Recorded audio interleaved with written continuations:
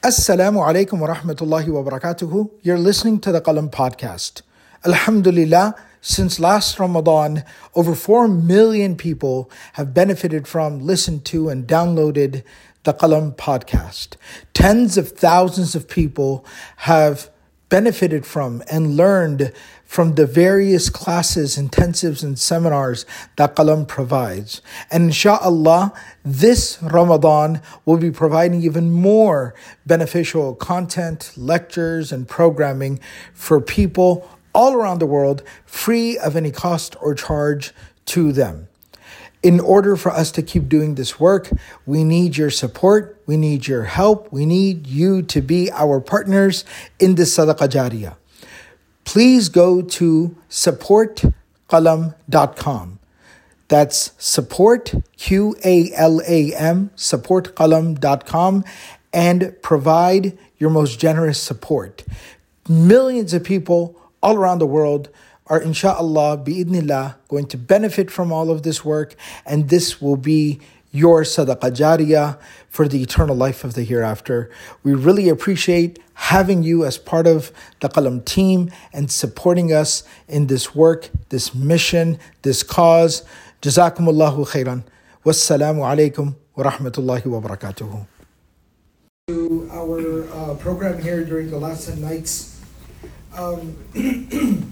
Inshallah, I'll ask Ustad Abdurrahman to get us started. Very quickly, just wanted to share with everyone exactly where we're going to be kind of reading from and drawing inspiration from. There's a very notable scholar of our tradition, referred to as Ibn Qudama, that's his kunya, Ahmad ibn Qudama al-Maqdisi, rahimahullah ta'ala. He was born in the year, the Hijri year rather, he was born in the 6th century, specifically. He was born in the year 541 after Hijrah, and he passed away in the year 620 after Hijrah. So he was a scholar of the 6th century and the early part of the 7th century. He's a very remarkable person in terms of his background. He actually comes lineage-wise from the Quraysh, from the family of the Prophet ﷺ. He was born in Palestine, and he lived an early part of his life in Damascus. He sought knowledge in Baghdad and Damascus, and eventually lived out most of his days actually in Damascus, teaching and writing and researching. He was a very remarkable scholar of what we call usul, the principles, the foundations of Islam, whether it was aqidah and the theory behind Islamic law, the principles of Islamic jurisprudence, and he's one of the landmark scholars of the Hanbali school of Islamic fiqh, Islamic law. He also was a very insightful person when it came to spirituality. He wrote some very remarkable works in the realm of spirituality, Kitab al-Tawabin, and the book that we're going to be drawing inspiration from and reading from as well. And one of the very interesting things, even though he was a scholar of such high caliber, he was such a remarkable intellectual. His character is is the thing that people remember about him. He had, because of his background in usul and Islamic theology, he debated. He was in a number of debates. And the thing that was noted about him in his debates was he would always be smiling in his debates. Even when engaging very intensely in intellectual and academic debate, he was always polite, he would be smiling. And so his character is something that everyone remembers about him. So he wrote this concise but very powerful work called Al-Wasiyya, Parting Advices. And so we're going to be, inshallah, reading from this work. And we felt that since we are in the last 10 days of the month of Ramadan, the last 10 nights, that, as Ustad Abdurrahman suggested the title, that we're going to draw inspiration from this on parting advice for the month of Ramadan. So inshallah, I'll ask Ustad Abdurrahman to get us started.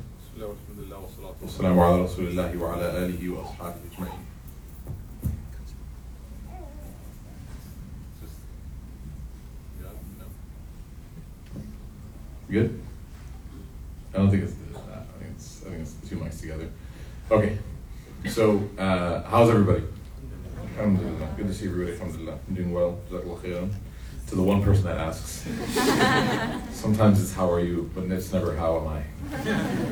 Anyways, so in a moment of seriousness though, we are, alhamdulillah, now, we've officially embarked into the final 10 nights of Ramadan. May Allah Ta'ala accept from us and allow us to find the last, the Laylatul Qadr, of the night of decree and power and of measure. May Allah Ta'ala grant us that. You know, it's important, I think it's really impressive that a lot of people are here. You know, there's narrations that basically allude to or substantiate any of the last odd nights being the night of power, the night of Qadr. And so the 21st night, very famously, Imam Shafi'i, like his personal opinion is that it's the 21st night. There are some that lean towards the 23rd, 25th, 27th, right? And of course we know it could be the 29th. So it's really, really important for everybody that's experiencing the last 10 nights to really consider how these last nights are so critical, and to not simply hinge upon one night or hinge upon one opportunity. You may not be able to go to the masjid every odd night or every night, but everyone in here should have some level of regimen that they're following on these odd nights. Even if it's nothing that is, you know, I don't want to say anything really is impressive, but even if it's not as intense as you can imagine it being, if you were to invest all of your energy into one night, that schedule, as impressive as it might be, is better divided up across the actual duration of the 10 nights. So if you can stay up for 6 hours on one night, we're not talking about Suhoor Fest. May Allah help us and protect us. Ameen ya Rabbi.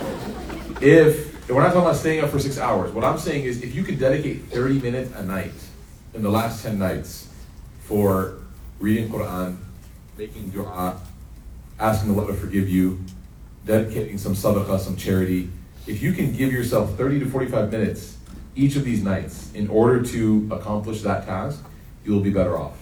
Because you will go from a 20% chance of finding the night of power to nearly, Allah knows best, guaranteeing yourself that privilege and that honor of being able to have worshipped Allah on that night and earning the reward that is not 1,000 months, but Allah says, خَيْرٌ مِّنْ أَلْفِ شَهْرٍ, that it's better than 1,000 months, which is not literal. It is even greater than 1,000 months. People try to do the math. We're like such a STEM ummah, it's so annoying. Everyone's like 83 years, one lifetime, subhanAllah. Allah says better than that. And in Arabic, 1,000 months is not literal. It's like saying, oh, how many samosas did you eat? 1,000. No, you didn't. You'd be dead. It's hyperbole. It's trying to get across the point that there is the return on that investment, there's nothing like it. One night will give you greater than 1,000 months, and here 1,000 can mean 1,000,000 months. It can mean years. It can mean 1,000 years, right? It's innumerable. Allah Ta'ala's reward is innumerable, right? Allah Ta'ala will give us reward that we are not even realizing of. May Allah Ta'ala grant us that. So this advice is interesting. Ibn Qudamah starts the text with a small preface. And it's actually like a really nice moment of vulnerability, subhanAllah, where he says that فَقَدْ سَأَلَنِي بَعْدَ إِخْوَانِ الصَّالِحِينَ أَنْ أَكْتُبَ لَهُ وَصِيَّةً. That this book actually came as a result of a request from one of his friends or companions that asked him, like, hey, can you write something? Write a wasiyah for us. And he says that I set out to do that, but then I realized that I don't even live by my own advice. And this is, again, for someone his caliber, I mean, this is such an incredible thing to say. No one in this room is going to be comfortably able to admit weakness to the degree of writing it down where it's preserved for history. 600 after Hijri, we're in 1400. So for 800 years now, when people read this book, the first thing they read about him is that he felt like he didn't live up to what he could have done. And this disposition is what fuels people, right? If I think that I'm already I'm already at my capacity, I've already reached what my goals can be, you will find yourself slacking into negligence of your responsibilities to Allah subhanahu wa ta'ala. The one thing you'll find about all the great names in our tradition is that they never felt like they did enough. And that's not self-deprecation. They're not beating themselves up. They are simply reminding themselves that no matter what I have done, I could have done more. That's the way to start these last 10 nights. Whatever you did the last 20 nights, great, may Allah accept it. But you could have done more, right? There's always one more page. There's always 2 more rak'at. Not one, because then you didn't finish, right? There's always something that you could have done. And that's what these last 10 are about. What did the hadith of the Prophet ﷺ say about the last 10? You think that the Prophet ﷺ slacked in the first 20? No, of course not. He was a master of worship. He understood it through and through. But Aisha still tells us, radiallahu anha, what? He tightened his belt. He rolled up his sleeves.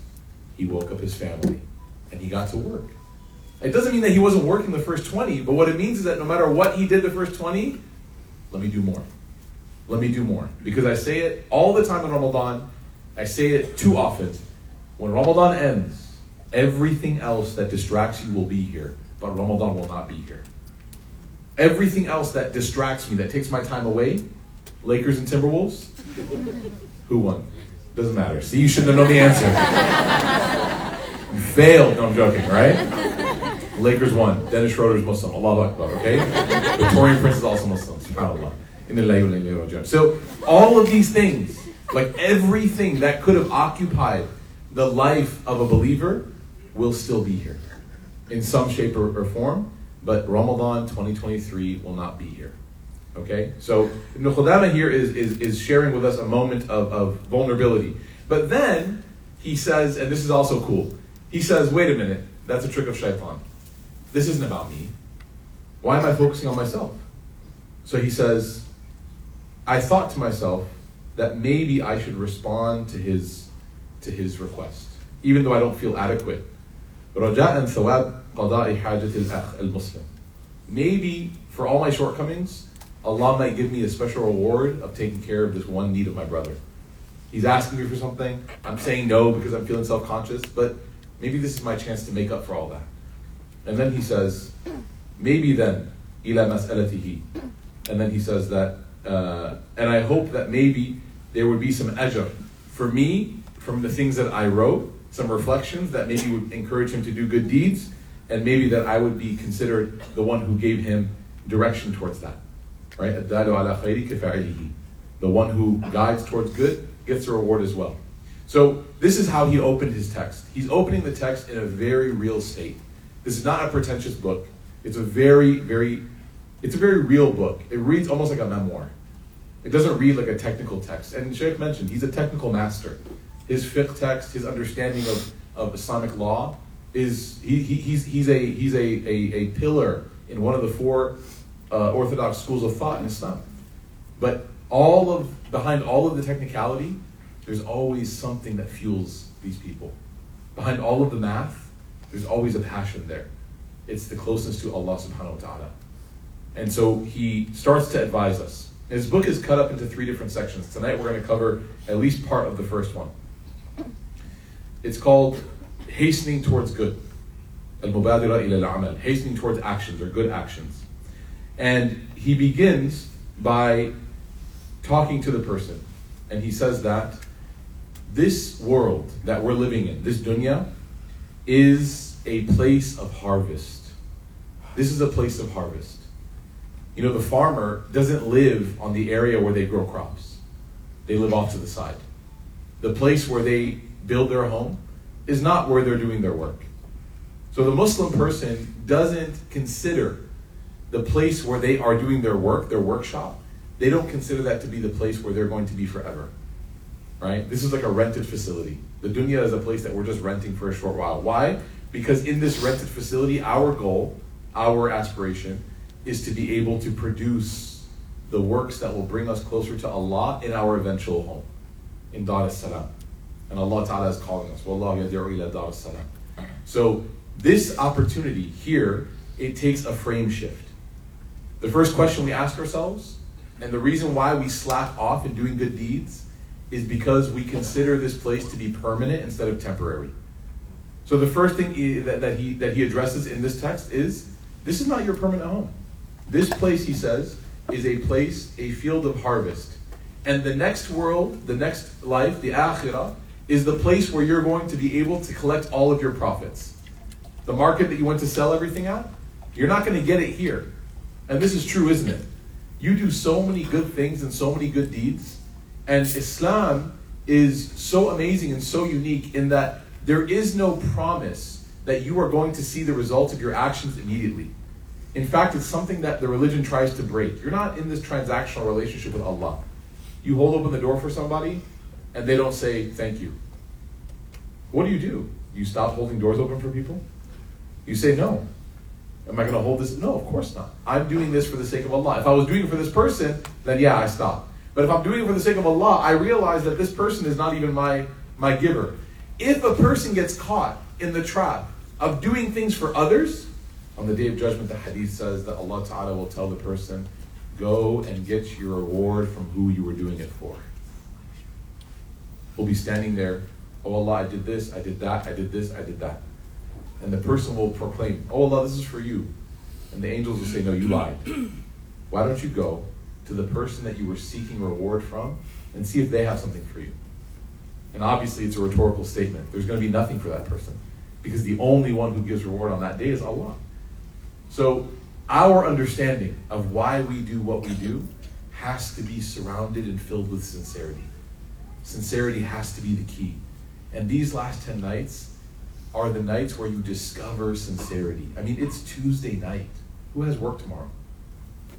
Who has kids that are going to wake up at 7 regardless of how late you stay up? This is a reality. But sincerity is something that has to be discovered. If a person doesn't have sincerity, Ibn Atta'illah says that your actions are like these lifeless forms, a car without a driver. They're pointless. They don't do anything until you discover sincerity. When you discover sincerity, he says, all of a sudden now, salah starts to fill, what is salah's purpose? وَأَقِيمَ الصَّلَاةَ لِذِكْرِي. Now salah, instead of becoming a moment of just complete khushu, destruction, becomes a moment of remembrance of God. Sadaqah, instead of becoming a moment of battling yourself, being disappointed at how cheap you feel about yourself, now it becomes zakat, truly purifies your wealth. Fasting, instead of it being your daily dreading, counting down the days so you can have your morning cup of coffee during daylight hours, instead of that, fasting becomes the workshop of taqwa. All of these things start to feel more fulfilling. The actual purpose of them starts to feel, and you start to attain it when you start to feel sincerity in there. But sincerity only comes when you remove everyone else from your mind and your heart, and you do something only for the sake of Allah. You guys want to know how Allah does this for us? Anyone? Okay, you don't? All right, let's keep going. You know how Allah does this for us? Allah doesn't only make the response to the deed neutral, He makes the response to the deed from other people really bad. You hand someone food and they say, that's it. You hold the door open for someone and they say, can you move? Right? You tell someone at supper there's no more caramel, they roll their eyes. Allah will put people in front of your path that will destroy you emotionally when you're trying to do something good. And in that moment, you get asked the question, did I really mean it in the first place? Because if I meant it, this wouldn't bother me. إِنَّمَا نُطْعِمُكُمْ لِوَجْهِ اللَّهِ لَا نُرِيدُ مِنْكُمْ جَزَاءً وَلَا شُكُورًا. Surah Al-Insan. Allah Ta'ala says that the people who take care of people, who feed others, what's the thing that they do? When they're doing it, as they're handing out food, they remember to themselves, إِنَّمَا نُطْعِمُكُمْ لِوَجْهِ اللَّهِ. We are only feeding you for the sake of Allah. That's all we hope from this. لَا نُرِيدُ مِنْكُمْ جَزَاءً وَلَا شُكُورًا. We don't want you to give us any reward, nor do we want you to give us any thanks. Some of the setups, some of the people from our tradition, these amazing luminaries, if they did something and they got a gift from the person they did it for, they would feel very, very shy. To the point where some of them would reject it if they could, and some of them would even start to cry. Because they would say, I don't want my reward here. I don't want it here. Now, I'm not trying to encourage everyone to stop getting gifts. Someone does something nice, they're like, here you go. You're like, in Jannah, inshallah. I don't have to spend my money here. I can spend it in Jannah when I have unlimited amounts. That's not the goal. Don't think about others. Think about yourself. What are your expectations? How do you move? How do you operate? So he says, thinking about this life in those terms will help reset everything. It'll help reset everything. And then he says something really beautiful. And then I'll hand it off to Shaykh inshallah as well. He says that this place, he says, وَإِنَّ هَذِهِ الدَّارُ أُمْنِيَةُ أَهْلِ الْجَنَّةِ وَأَهْلِ النَّارِ. He says this place, this dunya that you're in, it actually is the hope and the wish for two types of people. And these people are opposites. One of them are the people of hellfire. Well, we all know why they hope to have dunya. May Allah protect us from being them. Because why? Because in the Quran Allah Ta'ala says what? That these people will call out to Allah. That they will say what? رَبَّنَا أَخْرِجْنَا نَعْمَلْ صَالِحًا غَيْرِ الَّذِي كُنَّا نَعْمَلُ. He says that they will call out to Allah. They will say, oh Allah, take us out, please. We're going to act differently. We're going to act differently than we used to act. And the Quran says no. You wouldn't. In fact, if you got another chance, you would go back and do the same thing. May Allah protect us. That regret, I cannot imagine. You know the feeling of pit in your stomach? Can you imagine, subhanAllah? Like when a person's listening to their sentencing after they've committed a crime. And there's nothing you can say or do or feel except for, I wish I didn't. I wish I didn't. So, Ahlul Nar makes sense. Ahlul Nar makes sense. We understand why it's the hope for them to come back. But why people of Jannah? I mean, if you go to Jannah, are you ever going to think about the dunya? I mean, like in Jannah, I want butter chicken, I want banana milkshakes, and Sheikh, I want a bed. In that order. Right? That's what I'm looking forward to. I'm looking forward to food and sleep and healthy ACLs, inshallah. Are there even ACLs in Jannah? Who knows? Okay. So, why on earth would someone who goes to Jannah want to come back? But the hadith tells us, and this is pretty amazing, for the heart that is sincere, and for the person that tried their best, there is a sweetness that is in this dunya that they will not be able to get in Jannah. Does that make sense? It's kind of a riddle. There's a sweetness in this dunya that the people of Jannah will not be able to get. And that is the sweetness of doing the right thing when it mattered. Doing the right thing when it mattered. Ironically, the people of Jannah and Jahannam have the same regret. It's the only, quote unquote, you can't even call it a regret, but it's the only thing the people of Jannah will say. They will call out to Allah and they will say what?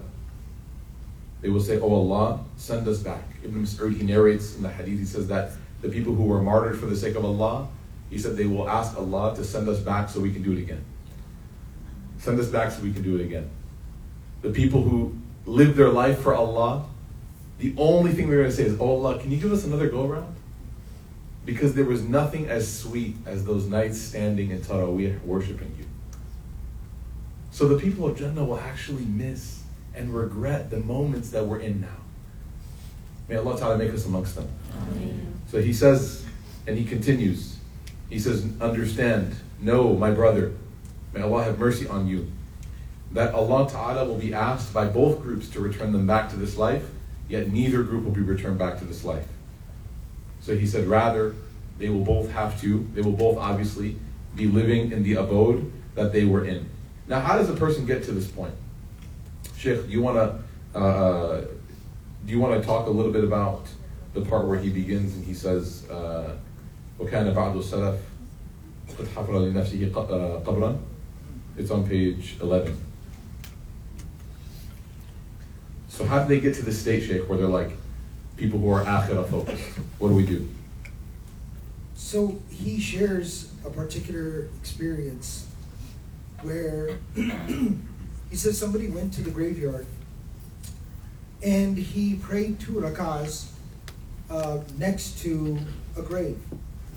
And then after he was done praying, he leaned, back against the headstone of the grave, and he dozed off, he fell asleep. So he says that he had a dream, and in the dream he saw the person who was buried in that grave. And the person says to him, he goes, he's upset with him. And he says that you have caused me a lot of distress here tonight. He says, how have I distressed you? He said that these 2 rak'ahs that you just prayed here,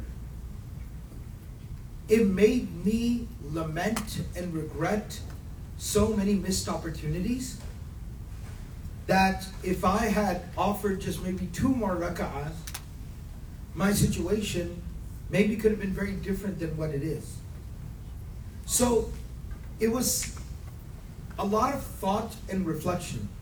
And he actually talks about this, that, you know, they would constantly be very deliberate and thoughtful about what they were doing, how they were spending their time, what they were allocating their time and their energy and their resources to. And keeping in mind, and in the next section he goes over, he gives this really elaborate, beautiful example, that if somebody, a group of people were on a ship and they got stranded on an island, and on the island they found that there was an abundance of resources, right? Gold and silver and whatever else you can imagine. Some people went onto the island, they gathered together whatever resources they could, and they boarded the ship again, ready to basically head back. And while they were loading all the gold and silver onto the ship, if they started getting tired, they reminded themselves that we have to leave here, and whatever I take from here is going to come in handy later. When their back started hurting, they pushed through and they reminded themselves, I have a limited opportunity here, and I need to make the most of it because this is not an opportunity I'll maybe get again. When they started feeling sleepy, they pushed through because once again they reminded themselves, I don't know how long I'll have this opportunity. And so that's the mindset that drove them, that motivated them, that pushed them to be of this, you know, conviction and seriousness that the life of this world is temporary. And I don't want to be saddled with these regrets on the Day of Judgment. The Day of Judgment in the Quran is called many, many things. Yawm al-Hisab, wa Yawm al-Khulud, wa Yawm al-Qiyamah. But one of the things that it's also called is Yawm al-Hasra. It's the day of crippling, debilitating regret and remorse. Where a narration mentions that if there was no other punishment for the people in hell, other than just the remorse and the regret that they would feel, that would be a sufficient punishment. The misery that they will suffer because of lost opportunity. Right? Ustad was talking about how, you know, that's the only thing the people of paradise and the people of hell have in common. They are completely, totally different people. We were talking about it in the Khatra earlier today. Totally different types of people. They have nothing in common, the people of paradise and the people of hell. They have one thing in common, is that all of them will remember lost opportunities. That's the only thing they have in common. The example that he shares about the people in paradise is the martyr. Understand that the greatest deed anyone can do is to give their life for Allah. That's the greatest deed anyone does. After the prophets, the greatest min an-nabiyyina wa siddiqina wa shuhada. Right? So the martyrs, they have performed the greatest deed, have made the ultimate sacrifice. They gave their life for Allah. But the martyrs, who you would imagine someone like that's got nothing to regret. I mean, he literally left it all out on the field, the battlefield. But it says that the martyr, he will be asked, is there anything you want? Is there anything you want? Ya ibadi saluni ma shi'tum. Allah will honor them and say, ask me for whatever you want. I'll give it to you. I'll give it to you. Right? We were just talking about it. Food and bed and drink. But what will they ask? فَقَالُوا يَا رَبَّنَا نَسْأَلُكَ أَن تُرَدَّ أَرْوَاحَنَا فِي أَجَسَادِنَا. Our request is put our soul back into our human worldly bodies, ثُمَّ تُرُدَّنَا إِلَى الدُّنْيَا, and then put us back into the life of the world, فَنُقْتَلْ فِيكَ مَرَّةً أُخْرَى, so I can give my life for you again. Because I see the blessing, the bliss, the serenity, the honor, بِمَا غَفْرَ لِي رَبِّي وَجَعَلَنِي مِنَ الْمُكْرَمِينَ, the forgiveness and the mercy and the honor that you have given me for giving my life for you once. I wish I could do it again. So the life of this world, it's very interesting, right? Because when we talk about this worldly life, a lot of times we talk about how we belittle it. But interestingly, it's also extremely valuable. And that's why that famous expression of the early generations, وَعْمَلِ دُنْيَاكَ كَأَنَّكَ تَعِيشُ أَبَدًا وَعْمَلِ لِآخِرَتِكَ كَأَنَّكَ تَمُوتُ غَدًا. That when you are waking up in the morning and deciding, okay, I have these tasks to do to better my quality of life in this world, put it off for tomorrow, for next week, for next month, for next year. As if you have an unlimited amount of time. But when you are your items, your to-do list, that is for your akhirah, your prayer, your charity, your service to the community, do those things like you might not even live to see the evening. Get it done ASAP. And that's that kind of, to talk about it in a practical sense, because we talk about this a lot. Whenever we discuss spirituality, sometimes it becomes very kind of esoteric and abstract. Practically speaking, having your spiritual to-do list and your worldly to-do list. And a practical way to live life is completely finish your spiritual to-do list before you even start your worldly to-do list. And that's a practical way to live life, and that's how we can come into this, become ingrained in this mentality of being focused on the afterlife.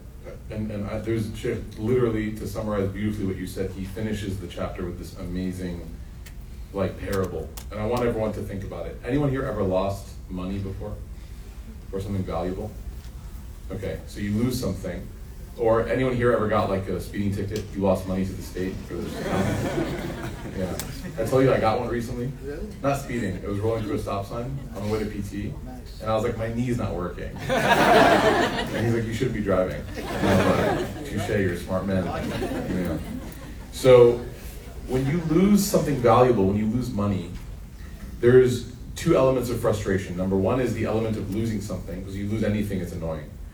But the other element of loss is that the opportunity cost that you lost. So if you lose $100, it burns that you lost something. It also burns that you're like, I could have bought this with that.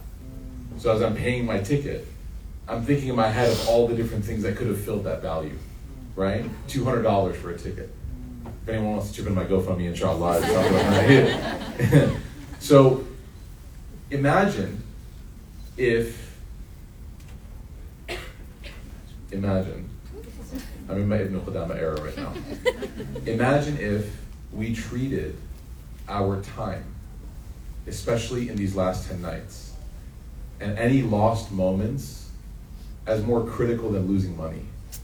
Listen to what he says. It's amazing. فَلَا تُضِيعُ جَوَاهِرَ عُمْرِكَ لِنَفِيسَةَ بِغَيْرِ عَمَلٍ. Do not squander one of these precious jawahir, like one of your treasures, your gems. Don't even leave a single breath of your life except that you did something good in it. Don't leave a single moment, okay? وَلَا تُذْهِبُهَا بِغَيْرِ عَوَضٍ. And do not let it leave you except that you're able to get some return on it. Earn something. Earn something. You know what's even worse than committing a sin? In some ways, because at least sins, it leaves you the opportunity for tawbah. It's the neglectful mediocrity of just existing. Just sitting there and scrolling. Just sitting there and looking at something and not being immersed in some sort of remembrance of Allah. How many hours, subhanAllah, and it's crazy because if we get so accustomed to that, we actually, any good that we do feels so burdensome. Feels so burdensome. I was talking to somebody who is a runner, so that means that they don't like themselves. I'm joking. It's Mishak, it's Hafiz Muhammad, he led here last year. And he runs marathons, right, for fun. And marathons take a long time. And training takes a long time. So I asked him, I said, what do you do? I said, I could run in theory, but I wouldn't know what to think about. Like if I had Google Glass and I could watch something, it'd probably put me in danger, but like, at least I could spend the time doing something. You know? There's only so many times you could, hi, as you pass by someone as you're running, like, and he said, is he here? I hope he's not here. He said, I review my Quran. When I'm running, I just review my Quran. And if you heard him last year, and that's why he's known amongst like the ranks of Hufaz, he's known as like a machine. yeah, he's like the Fort Knox of Hufaz. Not a single letter escapes that man's mind, mashallah. But look at how he brought, and for me, like I've memorized a portion of Quran that I could review, probably commensurate with my ability to run, but it didn't strike me like it struck him. It didn't come to me like that. Why? Because وَلَا تُذْهِبُهَا بِغَيْرِ عَوَضٍ. He's not going to let a single moment leave while he's running, except that he's gaining something from it. That way now when he's engaging in something. So how many of us are sitting and we're driving, we're commuting, we're at work, we're washing dishes, we're doing something. You know, Sheikh used to tell me about the cook at Jamia Benoria used to make salawats as he was cooking. Used to send praise upon the Prophet ﷺ as he was cooking. People used to, you know, they recite poems about the Prophet ﷺ while they're sweeping in Egypt. These are people whose hearts are connected to Allah. They don't know the phrase, I'm bored. It doesn't exist. Because any opportunity they have that Allah has given them life is an opportunity to do something grateful to Him. And so he says, and he finishes, and he says, make it your mission to never find yourself and be conscious of a moment where you're not thinking about Allah subhanahu wa ta'ala. It's not something that's possible all the time, right? There's moments where you're going to forget. That's fine. But as soon as you forget, right? وَاذْكُرْ رَبِّكَ إِذَا نَسِيتَ. Remember your Lord when you forget. The Quran says it. When you forget, okay, you're human. Remember Allah. Remember Allah, because the remembrance of Allah will bring you back to the straight path. All the sins that we commit happen in the forgetfulness of Allah. And then when we remember Allah, it's like the exit back onto the highway, right? We're on the service road of sin, and then we're trying to get back on the straight path, and we remember Allah, there's all of a sudden now there's an on-ramp. We go back to Allah subhanahu wa ta'ala, but listen to this. He says, he finishes this, and he says that, فَإِنَّكَ لَوْ كَانَتْ مَعَكَ جَوَاهِرَةٌ مِنْ جَوَاهِرِ الدُّنْيَا فَضَاعَتْ مِنْكَ. He said, can you imagine if you had something valuable from the values of this life? You lost your Apple Watch, you left your purse somewhere, you left your watch. Someone here left some Yeezys one time at Roots, and they messaged a lot. Right? And I get it. I don't get it, but I get it. Like, part of me wants to get it, right? You lose something, it bothers you. Even if it's not valuable to anybody else, it's valuable to you. Someone gave you a necklace, it means a lot to you, left it. You're going to be DMing Roots, you're going to be messaging Sheikh Abdel Nasser, you're going to be standing outside my window throwing rocks, right? Do you have it? Why? Because it's valuable to you. And you lost it. And you can't imagine now, moving on in life, it's irreplaceable. You can never get it back. If it's gone, it's gone. You know, money is like, okay, I can make more, but what if it's like a valuable treasure that you can never replace? So he says what? He says, لَحَزَنْتَ عَلَيْهَا حُزْنًا شَدِيدًا. You will be in such a grievous state. You wouldn't even know what to do with yourself. Imagine if your parents or your grandparents or someone gave you like an heirloom and you lost it. Could you even talk to them? You'd be like you'd be depressed. You'd be walking around. He says, بَلْ لَوْ دَعَ مِنْكَ دِينَارٌ لَسَاءَكَ فَكَيْفَ تُفَرِّطَ فِي سَاعَتِكَ وَأَوْقَاتِكَ. He says, if that's how you are with something that's just a material thing, then how are you when you lose an hour or even a moment of your life? You're never going to get it back. It's never coming back. Tuesday's done. 21st night's halfway gone. We'll never get it back. But it doesn't seem to bother us. that loss doesn't hit us because we take it for granted. And we think that this is not that priceless. I'll get another Ramadan. I'll get home tonight. These are all promises that the nafs makes itself. Ibn Qudama is saying, why don't you think for a moment that your breaths and your seconds and your minutes are more valuable than anything you own? How would you treat them then? So he says, وَكَيْفَ لَا تَحْزَنُ عَلَىٰ عُمْرِكَ الذَّاهِبِ بِغَيْرِ عَوْضٍ. He says, and somehow people don't grieve over time that they've lost and they didn't earn anything from it. We ask Allah Ta'ala to make us those people who earn from our time. We ask Allah Ta'ala to grant us the ability to be present and remembering Him in the moments where we forget.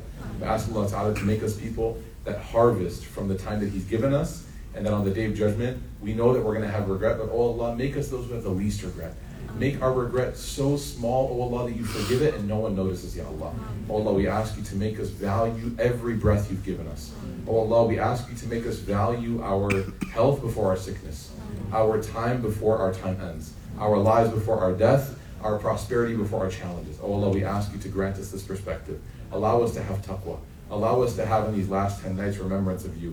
Allow us to have the courage and the strength to do more in these last 10 nights than we've done in the previous 20 nights, Ya Allah. And allow us to be able to find your blessed night of power, Ya Rabbil Alameen, where you write our names from amongst those that are freed from the hellfire and that are guaranteed to your paradise, Ya Allah, Ya Rahman Rahimeen. Subhanak Allahumma bihamdik, nashhadu an la ilaha illa anta nastaghfiruka wa natubu ilayk. I'm sorry, I didn't mean to finish before you were. Okay, because I just know that you have to run, so I didn't want to keep going. Barakallahu feekum, everybody. We'll see you here, inshallah, tomorrow night. Inshallah. Assalamu alaikum wa rahmatullahi wa barakatuh.